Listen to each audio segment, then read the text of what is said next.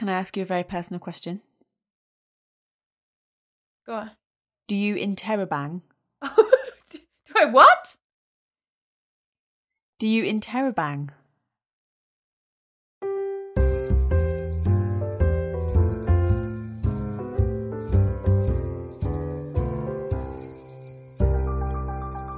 Hey folks, welcome to the Creative Language Learning Podcast with Kirsten Cable and Lindsay Dow. Hey Lindsay, you're back! I'm back! Woohoo! Yay! Hey, while you were gone, I got to hang out with some guys, Tristan and Gareth, and we recorded an episode about advanced language learning. Oh, sounds good. Yeah, it was really, really interesting. But it's nice to have you back on the show. What did you get up to then? Oh, I've been busy. Busy. I have been in Montreal. In Canada. Oh my God. Yes. How was it? So good. And you gave your talk about social media and language learning. Yes. Oh, wow. I did. Oh, so cool. And the episode about Snapchat, I think, was a big success. So maybe in future we should talk about language learning on Twitter and on Facebook and on other social media. Flickr. Do you think Flickr could be a... Flickr? Oh. Does anyone still use Flickr? We're going retro now. Right. I'm working on a blog post language learning on MySpace. No way. Next week. No, I'm kidding. Fine. Well, I used to actually use Flickr a lot, and it taught me an awful lot about photography. Nice. Yeah. But I don't know how that applies to language learning. So, what are we talking about today? Today, we are getting some more people on the show, right? That's right. Yeah, this is our first ever, and hopefully not our last ever, feedback episode. So all the different emails and messages that we've been receiving, we sort of bundled and held on to a few of them and sent out a few messages asking you guys to contribute to the show and send us your questions, your feedback, your notes, and all those exciting things. And there's some rich pickings, I would say. We've got some really interesting stuff to talk about. Cool. Yeah. Also, I've just been to the Eisteddfod in Wales, which is an amazing national festival of all things Welsh. It's my first time it's my first time in 12 years where I've done camping. Oh. Yeah, so I had to get my mother to post me my tent from Germany. That's fun. Yes. It's really, really good fun. And so nice, though, when you get to travel to the place and sort of participate in the culture of the place. So I'm really excited about that one. Okay, let's kind of skip ahead and talk about our first message. I think we're going straight in today. And the first message that I want to read out is really a quizzing... When I read this, I thought, geez, I've got no idea what to talk about here. And I'm so glad I've got Lindsay on the show because, Lindsay, you're the expert on this one. Are you ready to hear this? Okay, go, hit me. All right. So this is from Paulina in Lithuania. So hi there, Paulina. Thank you so much for your message. Hi, love Lithuania. Have you been? Oh, yes. Yes, last summer. Last summer. I've only ever been to Vilnius once for about 24 hours. Oh, it's an amazing country. So anything you can recommend about Lithuania? Oh, everything. Okay, sorry, slight sidetrack here. Vilnius, beautiful city, right? But if you can, get out, go to Hill of Crosses as well, and Klaipeda, and you can go down the Curonian Spit. We biked down and then back up. The first day was lovely. Second day was a little bit hellish. But you could stop at the bottom. There's a lovely little beach town. You could stay there for a day or two and have a bit more of a restful bike ride back than I did. Is it going downhill for a day and then uphill for a day? Not so much. It's just 50 kilometres per day. Oh, wow. So it's quite intense. Yes. And I'm not a regular biker or cyclist or bicyclist. Or anything like that. No. I think I was fascinated by how the Americans call it biking and Brits call it cycling. Ah, I did not know that. Yeah, and Germans just call it bicycle riding. Bicycle riding? Yeah. Oh, like Fahrrad. Fahrradfahren, yeah. Yeah. So, back to Paulina. from Lithuania, which is a country that Lindsay absolutely loves and I have not seen enough of. So Paulina, maybe send us some pictures of Lithuania and your recommendations, and we'll have more for the show. Okay, Paulina has got a very special language that she's starting to learn. So here is her message. She says, "My name is Paulina and I'm starting to learn Korean. I would love to know what I should learn after learning Hangul and basic grammar, dictionary-wise." There's so much in that. So yes. She's learning Hangul. What's that? So Hangul is the name of the Korean alphabet, which is amazing because it's one of the newer scripts of the world. And basically what it does, the letters, each letter kind of models the shape of your tongue and your mouth as you say that sound. So it's a squiggle is a sound. Yeah, but they're not so much squiggles. Like, you probably wouldn't describe them as squiggles because they're quite angular. A lot of them. So there is one that is a round circle, and then the rest are quite sort of angular and straight lines. But then what happens is when you have a sound that's more than just one letter, for example, Hangul, you've got the han, the H, A, and the N sound, han, making one syllable, right? Those individual letters then become one block of letters together. So it's really cool. Hangul's really cool. And it is, like Paulina says, it's a fantastic place to start with learning Korean, I think. Not so much of an expert. You say I'm the expert here, Kirsten. I am no way an expert in Korean. But it is a great place to start because what it will do is it will really help you, because there's no romanization that's standardized for Korean. At least not that I've come across yet. Okay. Whereas with something like Chinese, if you learn Mandarin Chinese, you've got pinyin. So that is Chinese in Latin letters. And you can kind of read it and understand and then take that back to the character. So you can learn that way. Whereas with Korean, this is sometimes a bit different. So I'll find when I've been studying with Shannon, I'll write something down. At the minute, I've actually stopped using Hangul in my notes just so that I can acquire more vocabulary and then kind of fill it out with Hangul at a later date, because I felt like I was progressing so slowly. And slow isn't a bad thing, but I just wasn't getting anywhere because I was focusing too much on getting every word perfect as I went, right? So, but yeah, I'll find sometimes when I talk to Shannon, I'll say a word, I'll say, "Oh yeah, I've got this word and you spell it like this, and she'll go, "Oh, I've got that one too, but I've got it written with a D instead of an N, or, an R instead of an L." So there are a lot of sounds that are quite similar, which means that Hangul is fantastic. So Paulina, round of applause for starting with Hangul. Well done. Okay, so she's got the Hangul. Let's say you've got the Hangul under your belt, and Paulina's also covered for grammar, for basic grammar, she says. And is grammar easy to pick up in Korean, or does it require a bit of thinking and understanding? Kind of like the same answer to the easy, difficult language question, isn't it? As, well, what languages do you already know? Mm-hmm. So for me, there's a lot of similarities between Japanese grammar and Korean grammar, which actually surprised me. Whereas Shannon has studied Chinese before, but she's never studied Japanese. So she's found the grammar a bit more, not difficult, but just different to what she's used to. Whereas there are a lot of things that I've picked up perhaps a little quicker, in the sense of, oh yeah, that's like that. That's like in Japanese, so I can relate to that. Things like verb at the end of the sentence, particles and stuff like that, which those elements of grammar cross over, which is useful. But yeah, once you've got that kind of basic grammar, I've found really, it sounds like Paulina's at a similar place to me.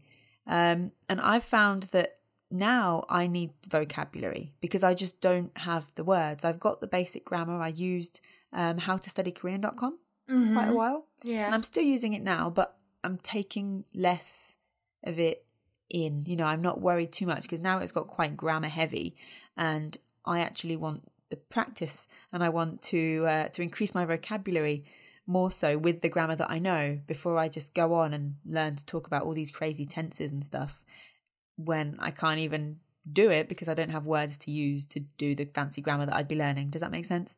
So I would say that if that's where you're at, Paulina, probably vocabulary would come next. At least that's what I've found where I am. I just feel a complete lack of vocabulary, so that's what I need. So it sounds like Pauline is in the same place as me right now. And I feel like I don't have enough vocabulary, and if I was to keep going on with how to study Korean, for example, how to study Korean.com, for example, then I would be thinking, this is great. And I know how to do these fancy things with fancy grammar, but I can't actually use this because I don't have any vocabulary. I don't have any words to put into this grammar. So I'm finding now I'm at a point where I'm just acquiring vocabulary. There's a free course on Coursera. I think it's called First Steps Korean. And they've just released a follow-up actually. Let's Speak Korean, I believe, is the follow-up. And they're a little bit slow, but I found them quite useful just to kind of give me some simple sentences that I can, and then they give you vocabulary as well. So they'll give you a really short dialogue of about 2 lines, 3 lines, and then some vocabulary, pronunciation. So then you can fill in the blanks. So it's, where is the bank? The bank is next to the shop or whatever. And then they'll give you all lots of vocabulary for places. So then you can create your own sentences, you can repeat, you can get that kind of flow going with something really simple. And I found that to be quite useful. What else is good? Can I stop you and ask a few questions? Go for it. So much in that. And something I want to come back to later is that this sort of I'm lacking vocab thing. Okay. Which I hear from so many people on so many different levels. People always feel they're short of vocab, short of words, and I find that quite interesting. And I wonder, how best to go about that. The other thing that I thought was really interesting is that you're obviously a very advanced language learner, so you kind of know what you're doing, and you say, the kind of courses that might be not designed for someone who is acquiring the language very quickly, or someone who is, just like really focused and knows what she's doing, that course is a little slow for you. So something like First Steps Korean, really great, but you're calling it slow, so it's kind of that thing of, in what way is it not delivering for you? In what way would you want it to be faster? Well, I say it's slow. You can actually watch the videos in double time.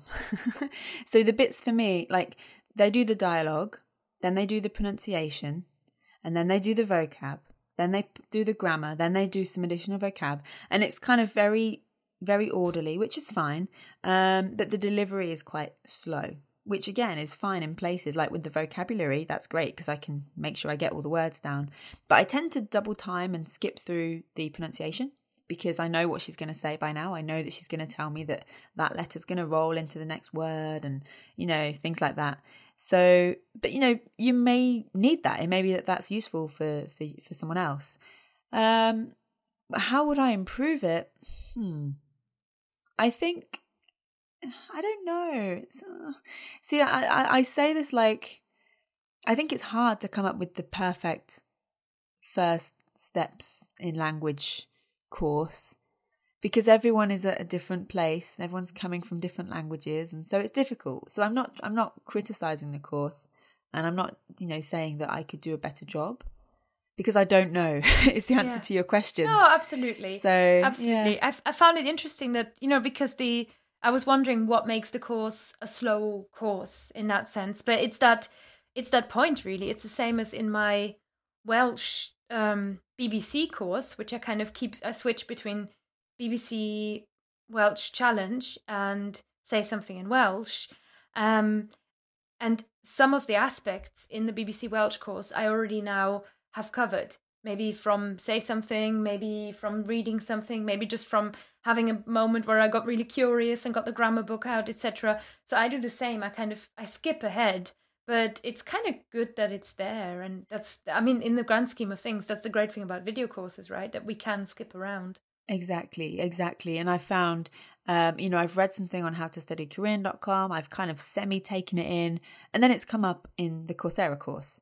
And so that's been good to have these crossover resources because with Korean, I haven't, it's not a language that I want to learn to like a pro level and have in my life forever and just keep advancing. Me and Shannon, we want to go to Korea in a year or so's time. And so it's working towards that, this kind of mid-term goal, if you like. And then beyond that, who knows, maybe it will be something in my life. But right now, it doesn't it doesn't feel that way. So I haven't actually invested in any courses or anything like that. So I am kind of compiling lots of free resources, which is kind of interesting as well. Whereas with something like Japanese, I had a couple of books on hand. I had things that people had given me because they knew I was interested. So it's a different experience, as is with every language you learn, I guess. Yes. Okay. I think that's really fascinating. I think one piece of advice that I'm hearing from Lindsay, and I want to kind of pull out for you, Paulina, is that Lindsay, of course she's working with Shannon, so she's actually got a buddy, Shannon being our friend and previous podcast guest, Shannon Kennedy from Eurolinguist. So that's one thing. If you can find somebody who's learning with you, that's always a great person to have, but you don't have to have it. The other thing that Lindsay has pulled out that I really like is that she's got a really specific goal.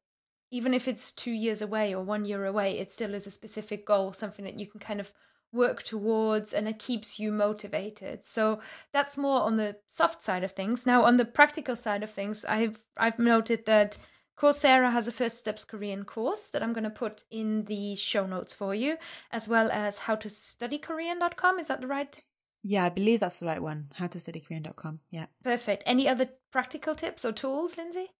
Audio is something that I've found quite useful, and Colloquial. I don't know if you know this, Kirsten. I think we've probably mentioned this. They have released the audio to their courses for free online. So if you like Colloquial courses, you can get the audio for free. And then if you want to buy the book to support that, you can do. But yeah, so I'm using the Colloquial audio as kind of a backup resource and just to give me some listening practice that I can re-listen to over and over again. Talk with Me in Korean and Korean Class 101 podcasts I have coming into my podcast feed, and they're both great resources as well. But on the everyday front, it's really Colloquial Korean audio and the Coursera course at the moment. That's where I'm at. I've almost finished the Coursera course, probably this week, I think. Wow, well done. Yay. There's definitely a lot of progress kind of coming from you on that side. So there's a few resources for you there, Paulina, and you're going to find them all in the show notes as well. And just really, set yourself a goal and set yourself little goals as well, kind of along the way, so that I'm getting to that point. It's so nice, I think, to be looking back to the start. Like if you've done all the Hangul, at some point you'll just notice that you're writing something out, and you might look at it and go, well, that was easy. Exactly. That's an experience I remember from learning Cyrillic or Russian, being able to look at a word and kind of know what it's supposed to say the first time. It's just like, wow, I can read this. Exactly. And you did the language script challenge last year, didn't you? I did, yes. That was very interesting. It's a very different experience. So to recap, Lindsay's language script challenge last year was that you set yourself 3 or 4 that you want to go through in a quarter, different scripts of different languages, right? 3 or 4 in a quarter, that would be about right. I think there was 32 in total. So it even varied, more then. Yeah, it varied slightly depending on, there were times of year when I had my final dissertation to be due in and things like that, and I knew I'd be on holiday, so it was a bit here and there, but throughout the year there was 32 altogether. And what I did was I just was curious, because I was studying for my final year in Spanish. I knew that I would be not able to kind of bring in any new language study and kind of do it to any good level, so I decided to do that instead, to just have kind of fulfill my curiosity, if you like, for languages. And it was fun. It's very, very interesting. I learned a lot, actually.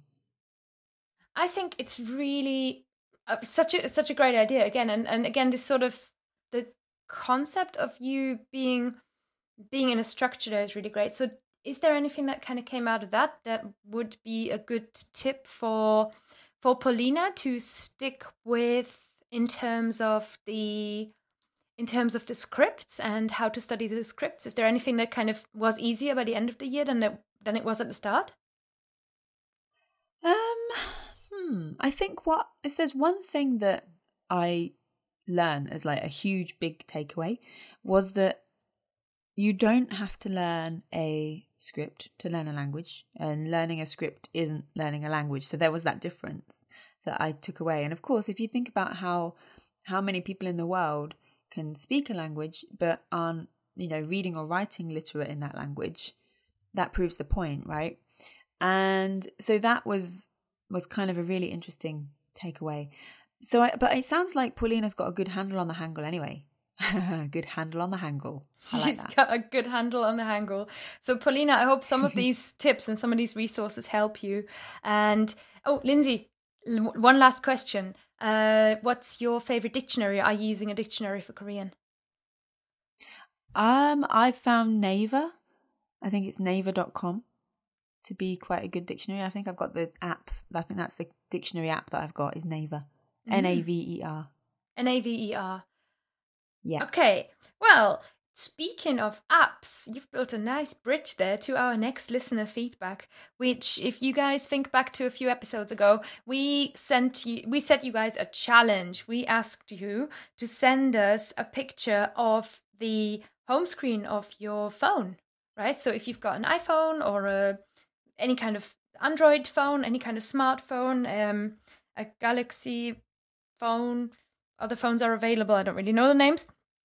But no matter what phone you've got, it tends to be that our home screens are, well, mine certainly is just covered in apps. And a lot of us will be using all these different apps for language learning. And we said, we're really curious. We want to see your home screen. Send us pictures of your home screen.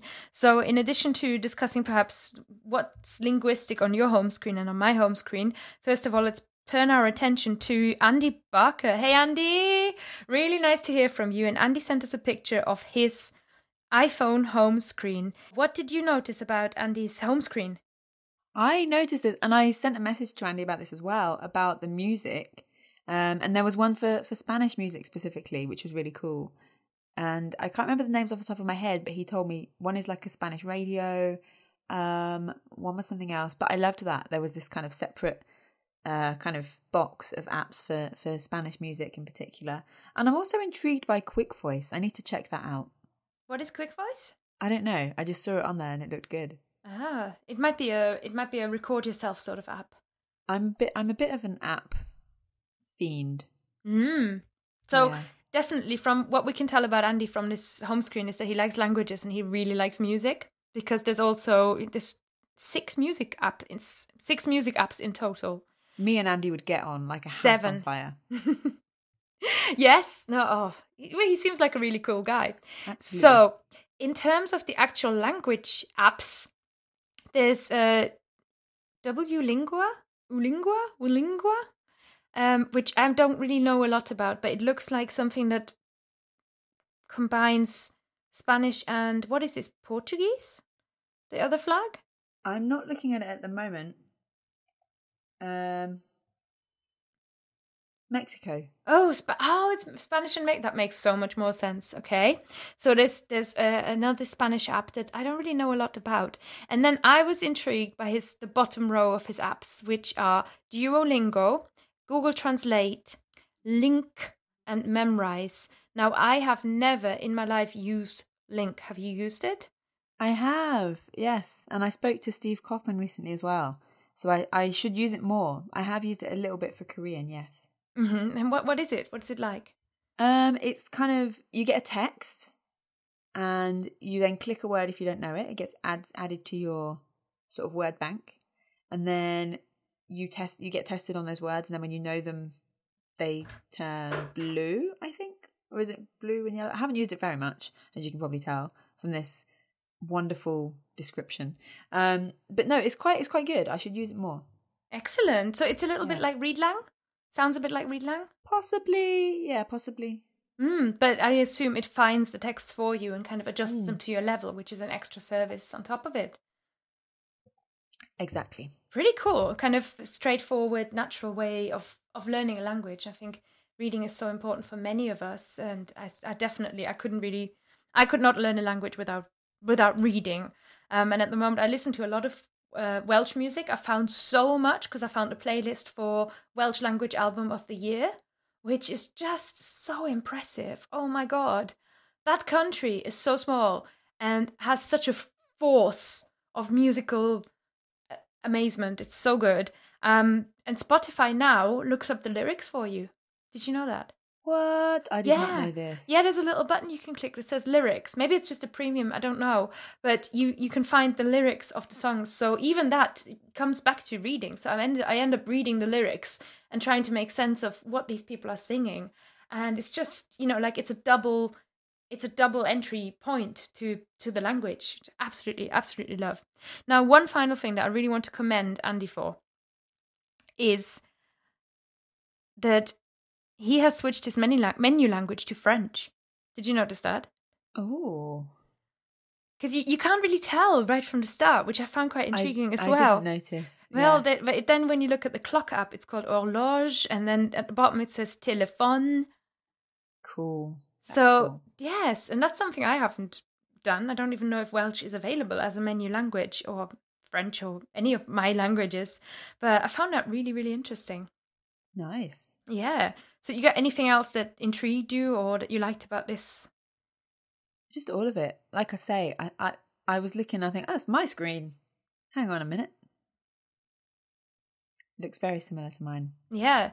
And what's also like your screen is that Andy sent us a very, very proud, I really love that, a proud picture of him entirely completing his Duolingo tree for French. Yay. Ouais, so congratulations, félicitations. I love that. I've never in my life completed a Duolingo tree. Oh, you got to get on it. I've got time. I do, I sort of intersperse Duolingo and Memrise as my time filler kind of thing. So at the moment I've gone back to Memrise. I've got a few too many courses on the go. Once a day I get a reminder saying, you haven't done anything in your Latin course. And I'm like, oh yeah, the one that I started once when I was excited about Latin. And then I haven't done anything in. So what's on your home screen, Lindsay? What's kind of noticeable? Oh, I don't know where to look. I got a new phone not long ago, so let me see if I've got everything on there. Pokemon Go, does that count? Nope. Oh, I don't. Maybe it's an international phenomenon. I could name my Pokemon foreign names. I could give I caught a Pikachu. I could call him, I don't know, something in a different language. Let me see. You know that many Pokemon, because their names are based in language, actually do have different names in different languages. No, they don't. Do they? Yeah, like the Snorlax, the big one. That's a... Yeah, haven't got one of them yet. That's called Relaxo in German. Ah. What about Pikachu? Pikachu is just called Pikachu because it's too iconic and doesn't really mean anything. But Psyduck is called Enton in German. And what does that mean? Well, Ente is the German for duck. Oh, so he's just called Duck. Enton. What's on? Nothing. Oh. Well, what about the Psy bit? How do you know he's a psychic duck? Because he hypnotizes you? But you don't know that from his German name. No, I suppose. Oh. Well, I've got my list of non-Pokemon related language apps. Yes, yeah. Let's take it out of Pokemon. Would you like me to? This is. Hello Talk is there. Mm-hmm. This is in like a separate folder. I'm very, like I said, I'm an app fiend. So I'm appganized. Trying to say organised and app with apps at the same time. Didn't really work. Hello Talk, word reference, Memrise, Duolingo. That's row 1. Then I've got Hiragana. I've got, and I can't remember the name of this one. It's called Tae Kim, I think. Learning Japanese. It's like a grammar, which is really good. And it works offline. I've got one called Phew, like as in phew. And that's really cute. It's for writing the Burmese alphabet. I've got Wani Kani, which I don't use very much, but that's for Japanese. I think kanji. I've got UTalk, which has changed by the look of this new app icon. Tandem, innovative language, which is the Japanese Pod 101 and all of that. That's a fantastic app. Oh. Burmese Lingo, Google Translate, Duolear, and then Meistertask, which is where I organise my language learning and kind of plan out where I'm at, what resources I'm using and stuff. Coursera. Okay, this is a surprise one.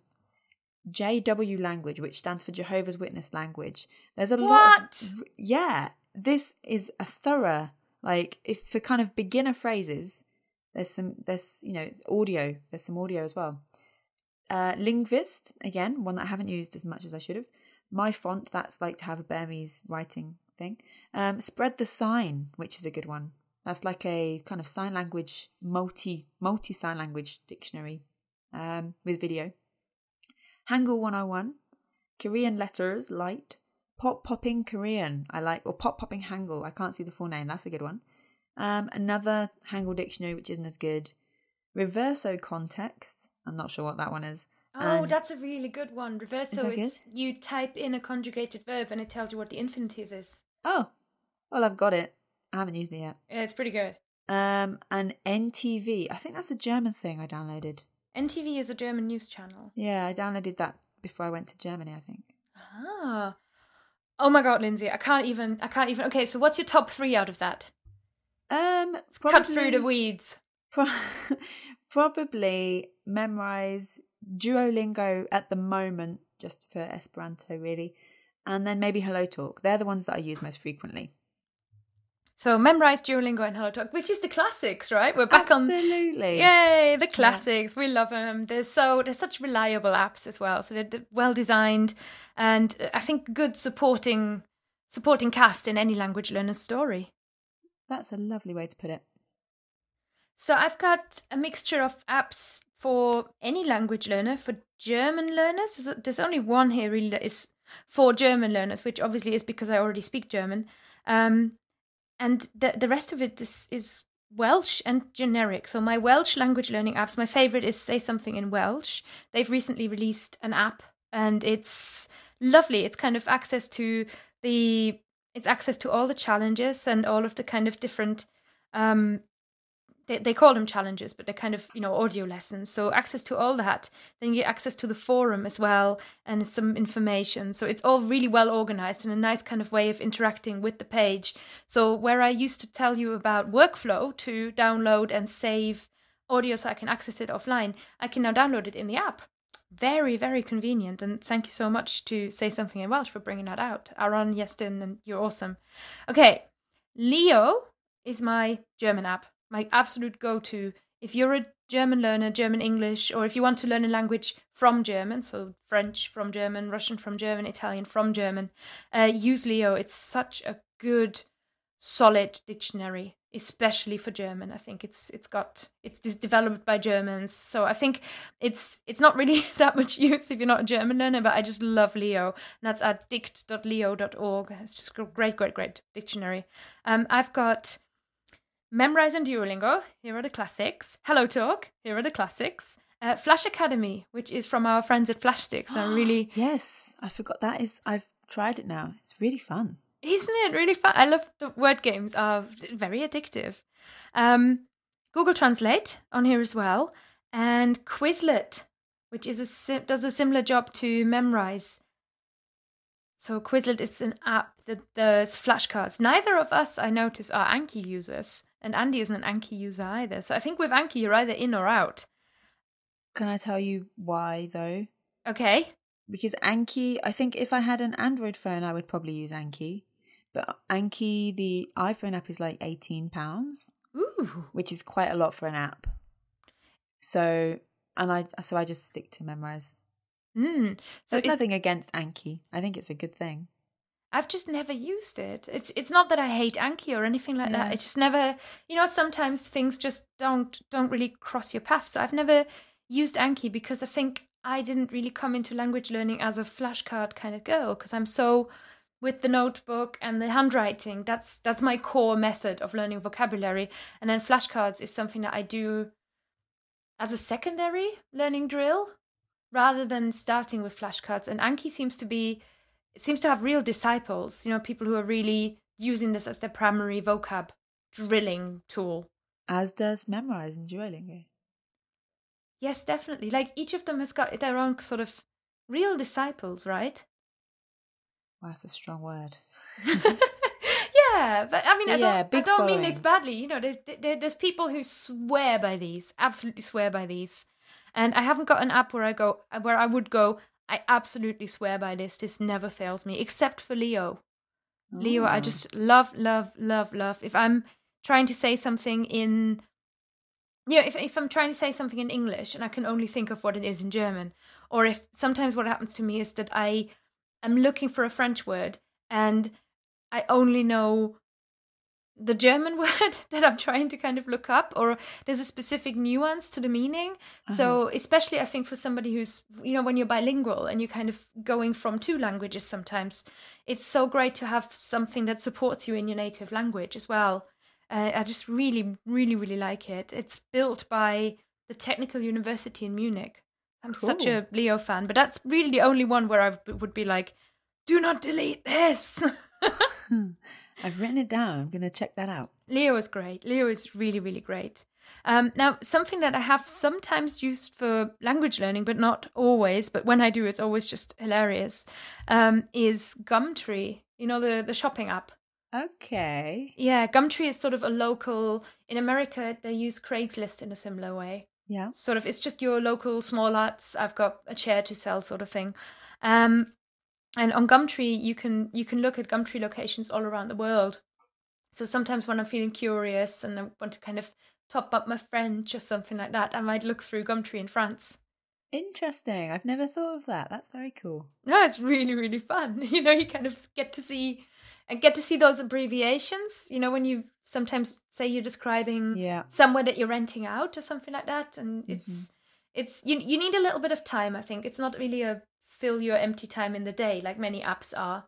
It's something that you can kind of nerd out about, but it's really, really fun and real natural, advanced level language in a way. That sounds good. Really, really good. So Lindsay and I are also going to publish our home screens, really, so you can see what we get up to and what we are using. And also Andy has given us permission to share his home screen, so you'll be able to see a few of those. And keep them coming, guys. Absolutely. I haven't seen any Android home screens yet. So no matter which language you're learning, no matter what computer system you're using, if you're still on a BlackBerry, go ahead.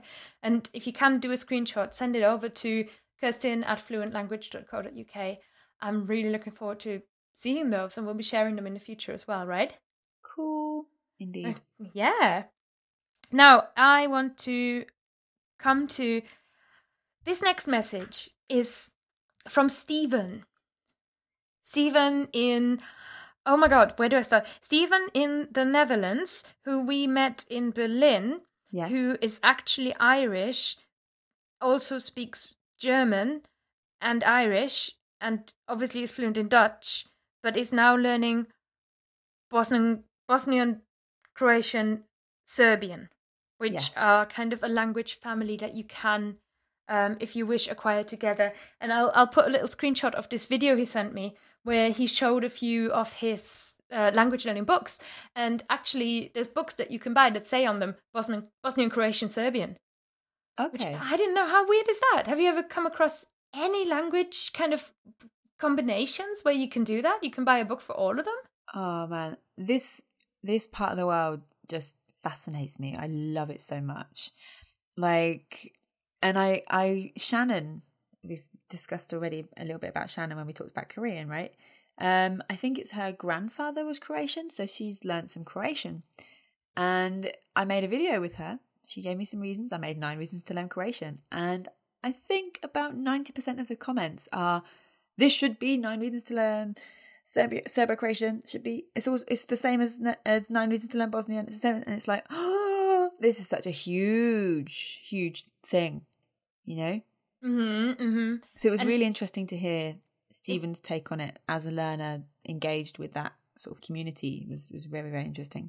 It brings us back to the old, a language is a dialect with an army. Absolutely. Or sometimes even say an army and the navy, right? It brings it back to that. Also, yeah, and we should also mention that since Montenegro gained independence in 2006, I believe, Montenegrin is also kind of added to the list of languages in the region.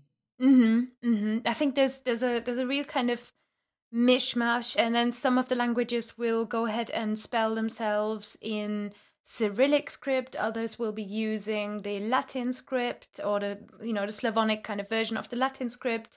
So there's a lot of kind of fascinating, really interesting stuff. But the specific part of Stephen's message, he sent us a voice message that I really was curious about, is about time management and time management and time wasting, really. So here is what Stephen had to say. Hi Kirsten, and hi Lindsay, and hi all the listeners. I really love your podcast. As I mentioned to you in some private messages, I've been trying to improve my my language learning. I'm trying to up the stakes as we speak. One of the things I did was I looked back on what I've been doing before, like what I did for Italian, which worked very well, what I did even for Greek, and just kind of reflect on my previous experiences and try to apply that to my Bosnian, Croatian, Serbian. One of the things is time wasting. I know there's that thing that comes up again and again. I don't have time, in inverted commas. Actually, you just have to get rid of your procrastination.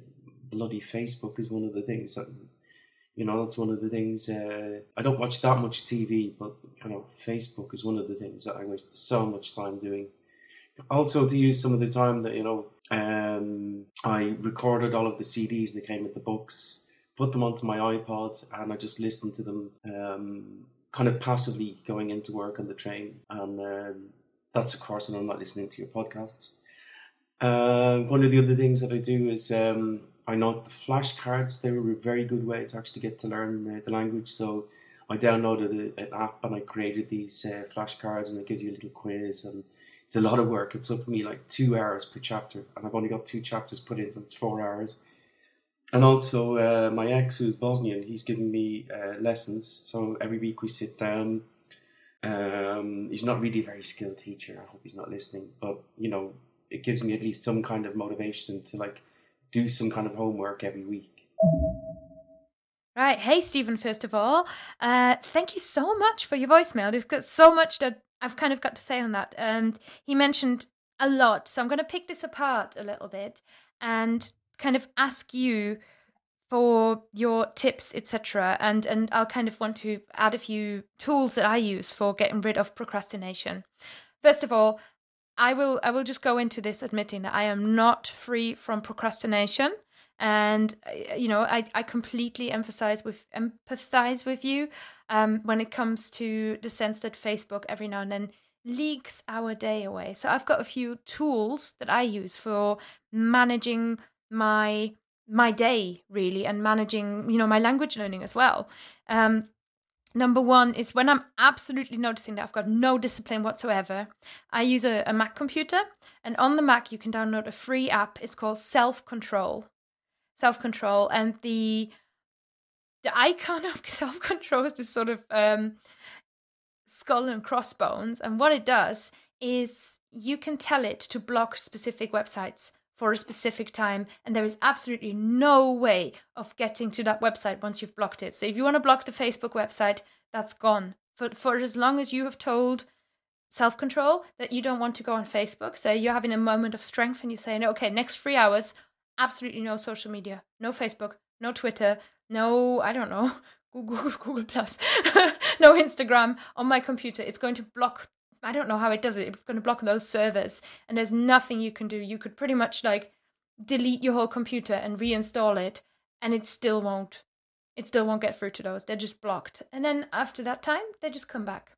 And the second thing that I use is a method that I think, Lindsay, you use as well. It's called the Pomodoro method. It's named Pomodoro after those little timers that you have, the kitchen timers that often look like tomatoes. So that's why it's called Pomodoro. And with Pomodoro method, you set yourself a little timer, maybe 10 minutes, 15 minutes, and you run that timer. And during that time, you work as concentrated as you can. And it's quite good when you're sort of beginning to slack off. You've got that little reminder there that kind of goes, oh, okay, I've only got 3 more minutes. And then after that, whichever stretch of time you've just gone through, then you get to give yourself a little break. You get up, you kind of make yourself a cup of tea, or you grab an orange juice or whatever it is, or it might just do don't know, 3 press-ups or something like that. Whatever it is, you get to enjoy and just kind of be away from your computer, or just indulge in that Facebook for 5 minutes, and then it's back to work. And you run through sort of 3, 4, 5 of those Pomodoro cycles. You know, different websites give different advice. And after that, you get to take a kind of longer break. So it's a way of breaking up your study sessions just as much as your work sessions. So whatever you kind of want to focus on, it gives you a way of, instead of thinking, oh my God, I've got to do all this and it's going to, you know, how am I even, and how long is this going to take? Instead, you come at it with a time approach and say, I'm just going to do 10 minutes of this. And then after that, I can break it up. So Pomodoro and self-control are kind of 2 things that help me control myself, really. What about you, Lindsay? Yeah, Pomodoro definitely. I know when I'm working, I use Pomodoro in the morning always. And then sometimes in the afternoon, it depends when my lessons are and how long I have to work in the afternoons. But yeah, that's very, very helpful. And then when it comes to, you mentioned self-control, I know there's something called Leech Block, I believe, which is an add-on or a plugin, whatever you want to call it, for Chrome. I think that's the right way around. And then Stay Focused without an E. So Focused with a D, I think, is a plugin for Firefox that does a similar job, I think, to what you mentioned with self-control. Another thing, aside from Pomodoro, a lot of the time when it's the weekend and I want to have some kind of extra language learning, but I have to clean the bathroom, hoover, put the washing on, do all of that boring stuff as well. Well, I tend to use something called 30/30, so that's another app. And what that does, and you can adjust the time. It doesn't have to be 30 and 30. It could be 10/10 or 1 hour, 1 hour, whatever you want it to be. And then you have, 30 minutes doing one task, 30 minutes doing another, 30 minutes doing another task, 30 minutes doing another. And you can, again, add as many tasks as you need. And it's particularly good, I've found, for when, if I've got a weekend and I know I've only got Saturday to get stuff done, and I've got so much on the list, if I know it's, when you've got the kind of jobs like cleaning the bathroom for me is something I can do in half an hour, or I can really go thorough and have like a deep clean and scrub every little inch of that bathroom. And so I can make that job last longer if I don't want to do the next thing. So it helps you to avoid just dragging things out, and which is, even if you're doing something, is still procrastination if you're still avoiding doing a later task, right? Yes, so 30/30 absolutely. is very helpful as well. Yeah, I'm the same. Every now and then I can be very efficient with things like clothes folding, or like emptying the washer or something like that, or I can be very, not necessarily more meticulous, just slower. And a lot of it is to do as well with multitasking. So if I try and do 3 things at once, which I often do, and it's something that I kind of have to focus on, work on, really remind myself that it's not very effective. And I think 30/30 might really help me with that. So I've made myself a note of that app, definitely. Is that learning, listening to say something in Welsh while emptying the washer is not going to be as effective as listening to say something in Welsh when I'm not trying to do something else at the same time. Because I end up having to pause, I end up having to go back, or I end up just mumbling Welsh words to myself while staring at this, this T-shirt. Exactly. I mean, there's nothing wrong with passive listening, but you could listen to it as you do the thing and focus on the task. And then, say to yourself, right, I need to do the task first, the Welsh comes second, and then do the Welsh. And do you know what I mean? So you can still do both at the same time, but focus in on one. Does that make sense? Yeah. So you get it done quicker, and then boom, you've got some time then to really give to the Welsh.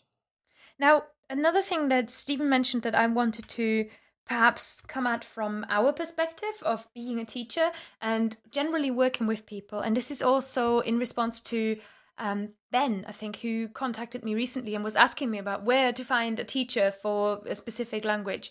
So we often talk about teachers in general, and Stephen mentioned that he is learning a language with his ex, I think, and that he said, oh, he's not really a good teacher, doesn't really listen that much. But, that does guide him, and they work through a textbook together. So there's many things that a teacher does for you. Number one is obviously the accountability, that they're just kind of there waiting for you to come and bring your book and do your thing. and you've got a lot of responsibility that you have to cover there. So it's, I think the word teacher is very contentious. I've mentioned this before, that because when you think of somebody as just your teacher, you're expecting them to teach. And we have too often, I think, especially as adult learners, come to misunderstand that a teacher can actually save you from learning by just teaching you. And that is not actually something that is true. It's not like hiring a cleaner. You've got a cleaner and then your house is cleaner as a result. But if you hire a teacher, it's kind of like hiring a person who helps you clean, but you still got to do it, if that makes sense. So I found it really, really interesting what he was saying about the best parts of what he gets out of working with this other person. And the accountability is a great thing. But it really is Stephen who is doing the main work. Absolutely, yeah. And I think that there's almost a scale of, the more you learn languages, or a language as it might be, the less experienced of a tutor you need, right? If you're learning a language on your own, the more you do that and the better you get at that, you then need less of an experienced tutor. Does that make sense? In a way, it makes sense. Yeah. Although I would argue that the tutor who is completely new to it, they may well be less flexible and want to impose a specific method on you because they're not used to working with people who are capable of running their own kind of system. Maybe less experience isn't what I wanted to say. Maybe I'm thinking of the difference between a professional tutor on italki and a community tutor, for example. Mm-hmm, mm-hmm. So maybe someone who's not doing it as a full-time profession, but someone who's doing it as a kind of side income or something like that, or just to get the basic experience from teaching online. Does that make sense? Yeah, Can you see the difference I mean there? Yeah, that definitely makes sense. And I think the informal lesson is really important. Now, listening in particular from a tutor's perspective, why is that so important? Listening within a lesson or as a general task? Yeah, to the student. Well, I think because, you could learn a language kind of perfectly in terms of grammar, kind of like I was saying with Korean earlier. I could have gone on with howtostudykorean.com and really taken in all of that grammar. But if I can't produce it, then that's nothing. If I then can't listen to that grammar being, told to me, so to speak, then it's still worth nothing. And I think from a tutor's perspective, I'm kind of thinking as well that the important thing to me is that, yes, every now and then I will find myself explaining the grammar to somebody, or I will, sort of really go through an explanation 5-10 minutes. But to be honest, the time that you have with your tutor is time that you can spend producing. And I think that would be the main, perhaps, thing to change or to look for if you Stephen, that would really help. And you've already mentioned that, just speaking the language and resisting that urge to be perfectionist, so exactly what you're doing. And from a tutor's perspective, it's incredible sometimes how much you're supposed to not do, and instead just lean back and let the other person talk, and just you're there, you're paying attention, you're listening out for their mistakes, and you're there to prompt. But often in my classes, I'm thinking of ways that I can get more language out of them. Yeah. Rather than explaining stuff to them. Mm-hmm. Definitely. Yeah, because for the explaining, that's partly why I did the video courses that I have. I offer several video courses in German, and one of the reasons I really felt that this is a good thing for me to be doing is that in my classes, I can then refer somebody to the course and say, okay, if you want a very straightforward, very kind of, thought out, with pictures, with video, with examples, everything, like a real kind of little package of explanation of, let's say, the German accusative case, go to the grammar course and just watch this video because it's going to make sense to you. But we don't have to spend lesson time on explaining this again and again and again and again. Because in that case, and that's the whole great thing that I like about a video course, which you mentioned before as well about First Steps Korean, is that a video course, and I use this in Welsh, is you can go back and you can watch things as many times as you need, you can speed through the bits that you don't need. There is no rule that says you've got to do lesson 1, then lesson 2, then lesson 3, then lesson 4. They are like a living dictionary in a way. They are the most animated kind of explanation that you can possibly get. So when the best feedback that I get is when students get in touch with me and they say, "Oh, I love this course because it's like having a tutor in my pocket." Nice, that's cool. And that's exactly, that's the whole point of doing doing something like Easy German Grammar for Beginners. The whole point is that somebody can kind of go into that course and get pretty much the same information as they get in a grammar book, obviously, because I haven't rewritten German for the course. That would be stupid. But they get it explained by a person in a way that kind of fuses things together. So every now and then somebody writes to me and says, "Oh, I finally get it." And that's so great, because that's exactly the point. Absolutely, yeah. So, sorry, went off on one then. But, Stephen, if there are any good video courses for Bosnian, Croatian, Serbian, it might be worth checking them out for that specific reason. But at the same time, to produce more language, you've very correctly identified, is so important. And then finally, what he mentioned about recording the CDs and kind of listening to them on his commute, I thought was really great.